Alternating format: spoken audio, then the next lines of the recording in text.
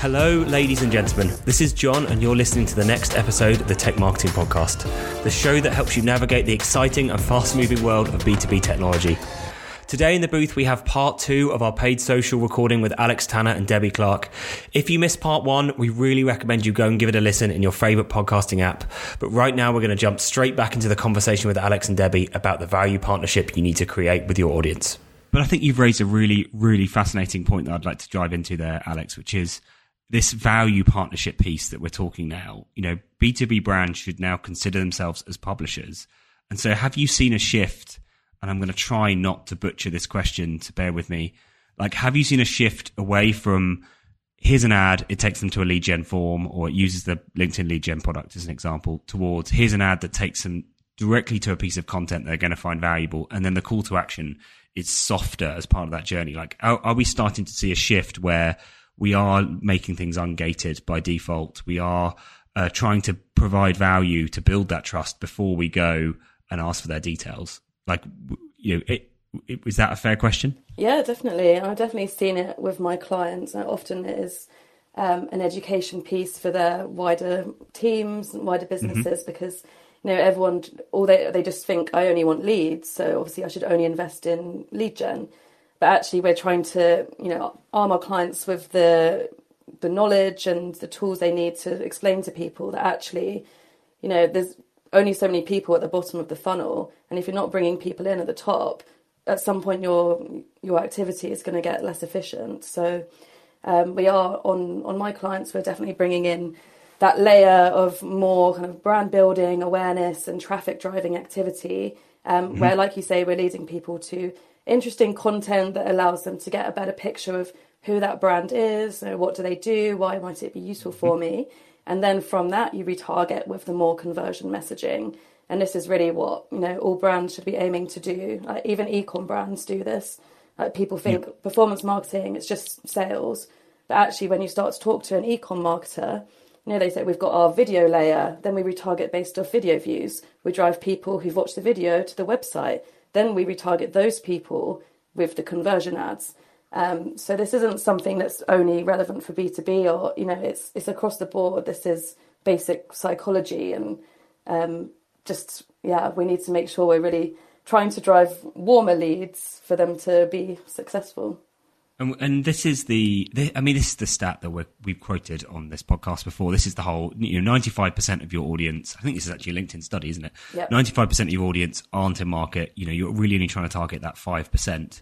And so, you need that mix of brand awareness, of creating the value partnership before you're ready to convert them. Like, what would you say, we've debated this many, many times, but what would you say the ideal mix?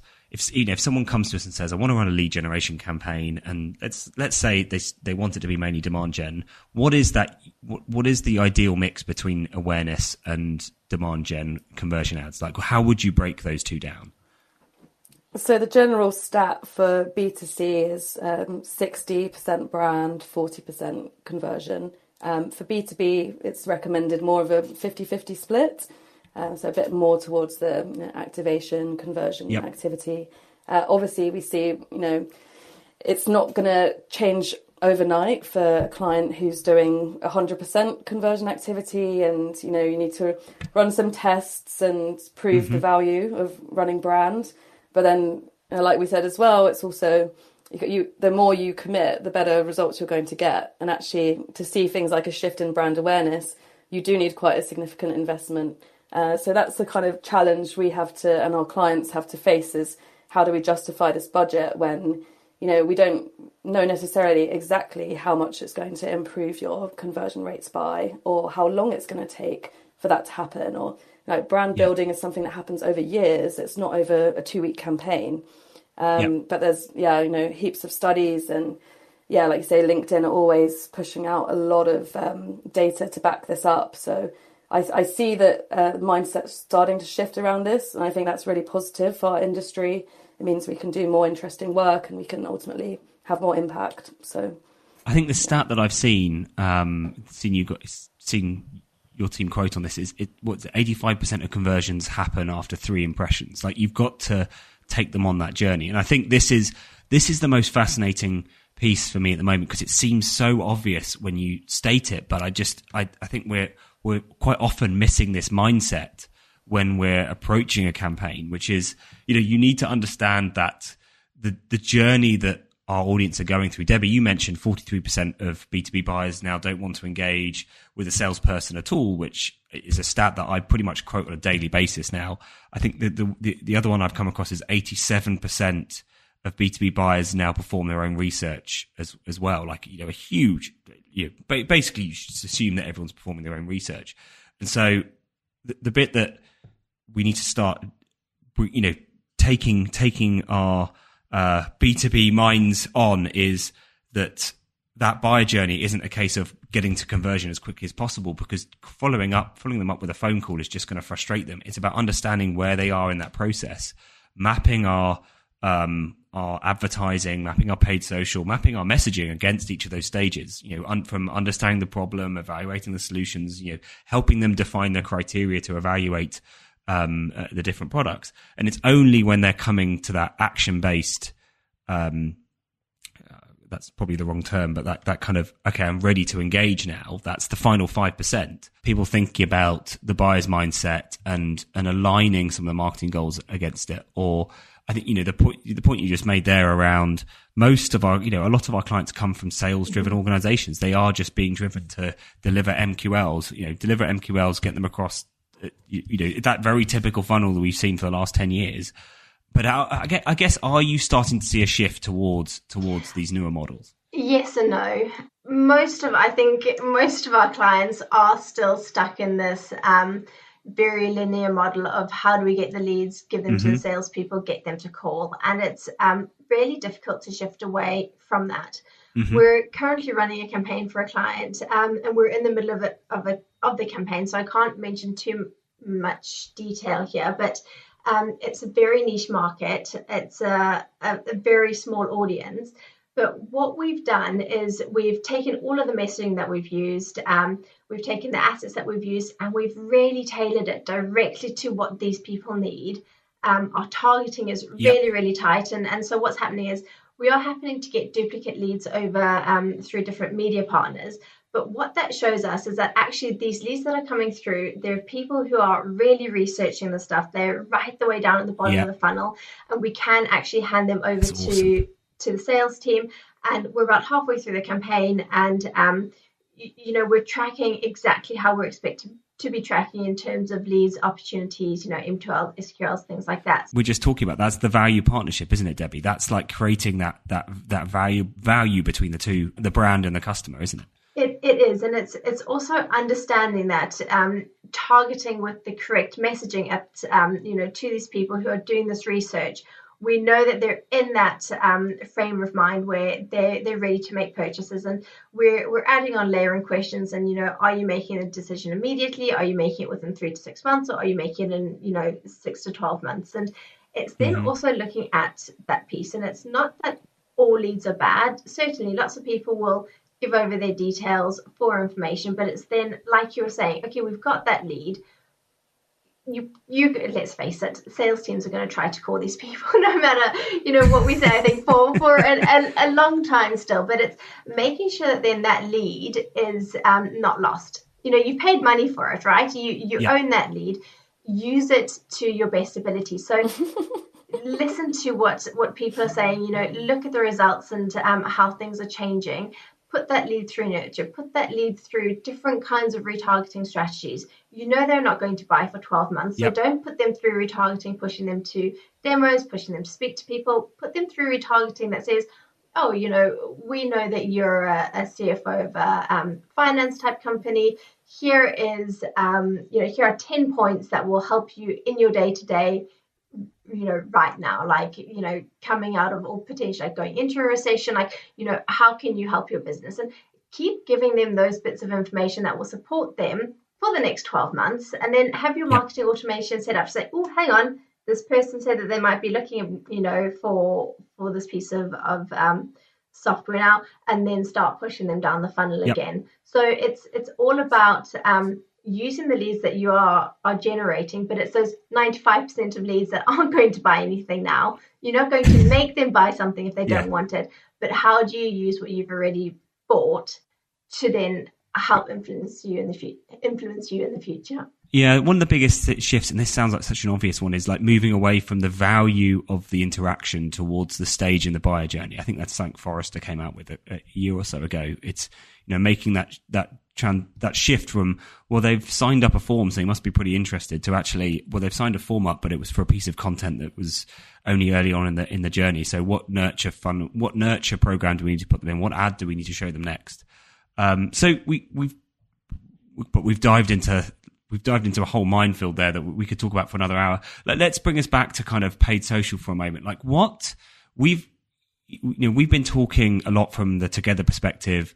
Is CPC still relevant as an example? So what kind of, if I was designing a paid social campaign now, if I had the board on board with marketing being first, like this needs to be a marketing led campaign, like what kind of KPIs would you recommend we track? So again, it depends on the objective of the campaign. So if you're doing an awareness campaign, things like reach or percentage of accounts reached is very relevant.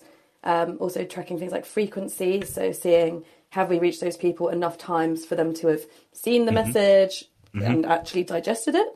If it's more of a consideration campaign, you might then be tracking website traffic, but actually hopefully site lands and matching the website data back to the media data. For something like that, you would look at CPC, because obviously it's still relevant. CPC alongside cost per site land, thinking, how efficiently are we driving all the different targeting strands, driving people onto the site. And then for things with conversion campaigns, things like cost per lead and lead gen form completion rate is also a really interesting one to look at. So like on a lot of our campaigns, we see click-through rate's really strong, so people are opening the lead gen form, but actually the lead form completion rate is very low. So once they get onto that stage where they realise, oh no, I have to give up my data, they're moving away. And that would be a sign to us that, perhaps a bit more awareness and education is needed before we start delivering these people the lead gen ads. Yeah. So again, it's not a clear-cut rule, and it really depends on what you're trying to achieve. Yeah, I mean, I would always say like steer away from vanity metrics. So all of those are definitely steering away from like pure numbers. And I do see some clients just say, hey, we just need this number of leads. And I think that might be a short-term way to make sure they're filling the funnel enough. But I think you're exactly right. Like, those engagement stats, those what's our percentage conversion are important to manage, because you could be throwing an awful lot of what you could be having a huge amount of wasted to generate those leads, when just some optimization of your messaging, of your proposition could make a huge difference. Exactly. And where possible, we always try and work alongside our clients' own data sources as well. So if there are leads involved, we ideally work with them on seeing which of those leads then went on to become opportunities, which ones delivered pipeline. And ideally, you'd track that back, by channel, maybe even by targeting strategy. There's different levels of granularity you can get into there, but really tying it back to real life metrics is really important for us, because at the end of the day, something might be driving a high click-through rate, but actually the leads that it's delivering aren't useful at all. So we always try and bring in that data piece as much as we can. Which ties us back to like some element of attribution, which has always been a challenge with B2B, but most importantly, revenue. Like, we're in this, we've talked about this before on the podcast, but we're in this new era where we're moving away, or we should be moving away from pure leads and looking at it instead through a pipeline and revenue lens that says, well, we could have driven less leads, but they could be higher value, as an example. So I completely agree. Like, I actually think integration with CRM, with first party data sources, something we haven't actually touched on today's podcast, is absolutely critical to success in paid social. Like, you've got to have, if we're just throwing leads at a wall and hoping for sales to accept them, I think that's a very 2010 way of running a campaign. And instead, we really need to integrate those data sources, don't we, Alex? For sure. Yeah. But like you say, that's probably a topic for another podcast. Yeah, we can dive into that. Like, I mean, it's fascinating. And I could spend a long time diving into it. So we are coming up to the end of our podcast now. Like, if we were to give our listeners 3 let's say 3 key takeaways each, if we can. Like Debbie, what would be the three takeaways that you would give our listeners for this podcast? Gosh, only 3. I would say invest. I would say invest in video. I would say invest in ungated good content, and I would say invest in trying to reach all parts of the funnel. So don't have a narrow approach. Spread out your targeting and your approach to target everyone. I'll do 3 key takeaways, as in when you're at the stage where you're thinking about planning a social campaign. Number 1, think about your objective. Everything I've said in this podcast is it depends on your objective. So really have that discussion with your stakeholders to all agree on what do we want to get out of this, because then that means when you do have those results come in, you don't get asked, well, why are we not delivering leads? But actually it was an awareness campaign. So number 1, decide your objective and get everyone to agree on it. Number 2, assess what content you have available, what's already there that you can work with. Do you have, do you need to build anything new? Because again, this is going to determine what formats you want to run, what platforms you want to run on. So that's really an important part at the beginning as well. And then I'd say as well, research your competitors. So on LinkedIn is a really nice thing that anyone can do, which is when you go onto a company's page, you can look at their posts and then click ads, and you can see straight away what ads that company's running from that page. So anyone can do this, even if you're a really small emerging business. You can go and immediately see, okay, my competitors are running a mix of video case studies, they're running lead gen ads, and you can kind of determine from what the ads look like who they might be trying to reach, who they might be targeting. So those are my 3 takeaways of if you're thinking about diving into paid social and you don't really know where to start, those are the points I'd think about first. Those are some fantastic tips. I think for me, the bit this is just showing you how much of a magpie I am, right? So I love shiny things. Like we've talked about emotion and creativity a lot through today's podcast, haven't we? So have a great creative agency. There just happens to be one on this podcast. Understand your audience, which I think both of you have just mentioned. And I'd love this point actually, Debbie, you made. Like, don't ignore some of those new platforms, but Alex, your point, get your brilliant basics done first. So, this is a rapidly moving space.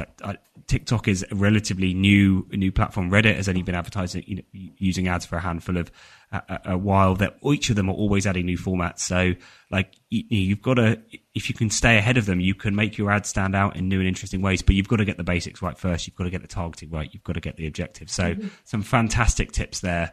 So, thank you, fellow listeners, for joining myself on today's incredible journey through paid social. If anything has piqued your interest today, be sure to check out our blog and our other episodes. Just search for Together, that's Together with a W, in your favorite search engine, and we'll be right at the top. And of course, remember to subscribe wherever you get your favorite podcasts. And Harry and I will see you on the next episode in 2 weeks. But thank you, Alex, and thank you, Debbie, for joining me on today's podcast. It's been such a pleasure. Good to be here.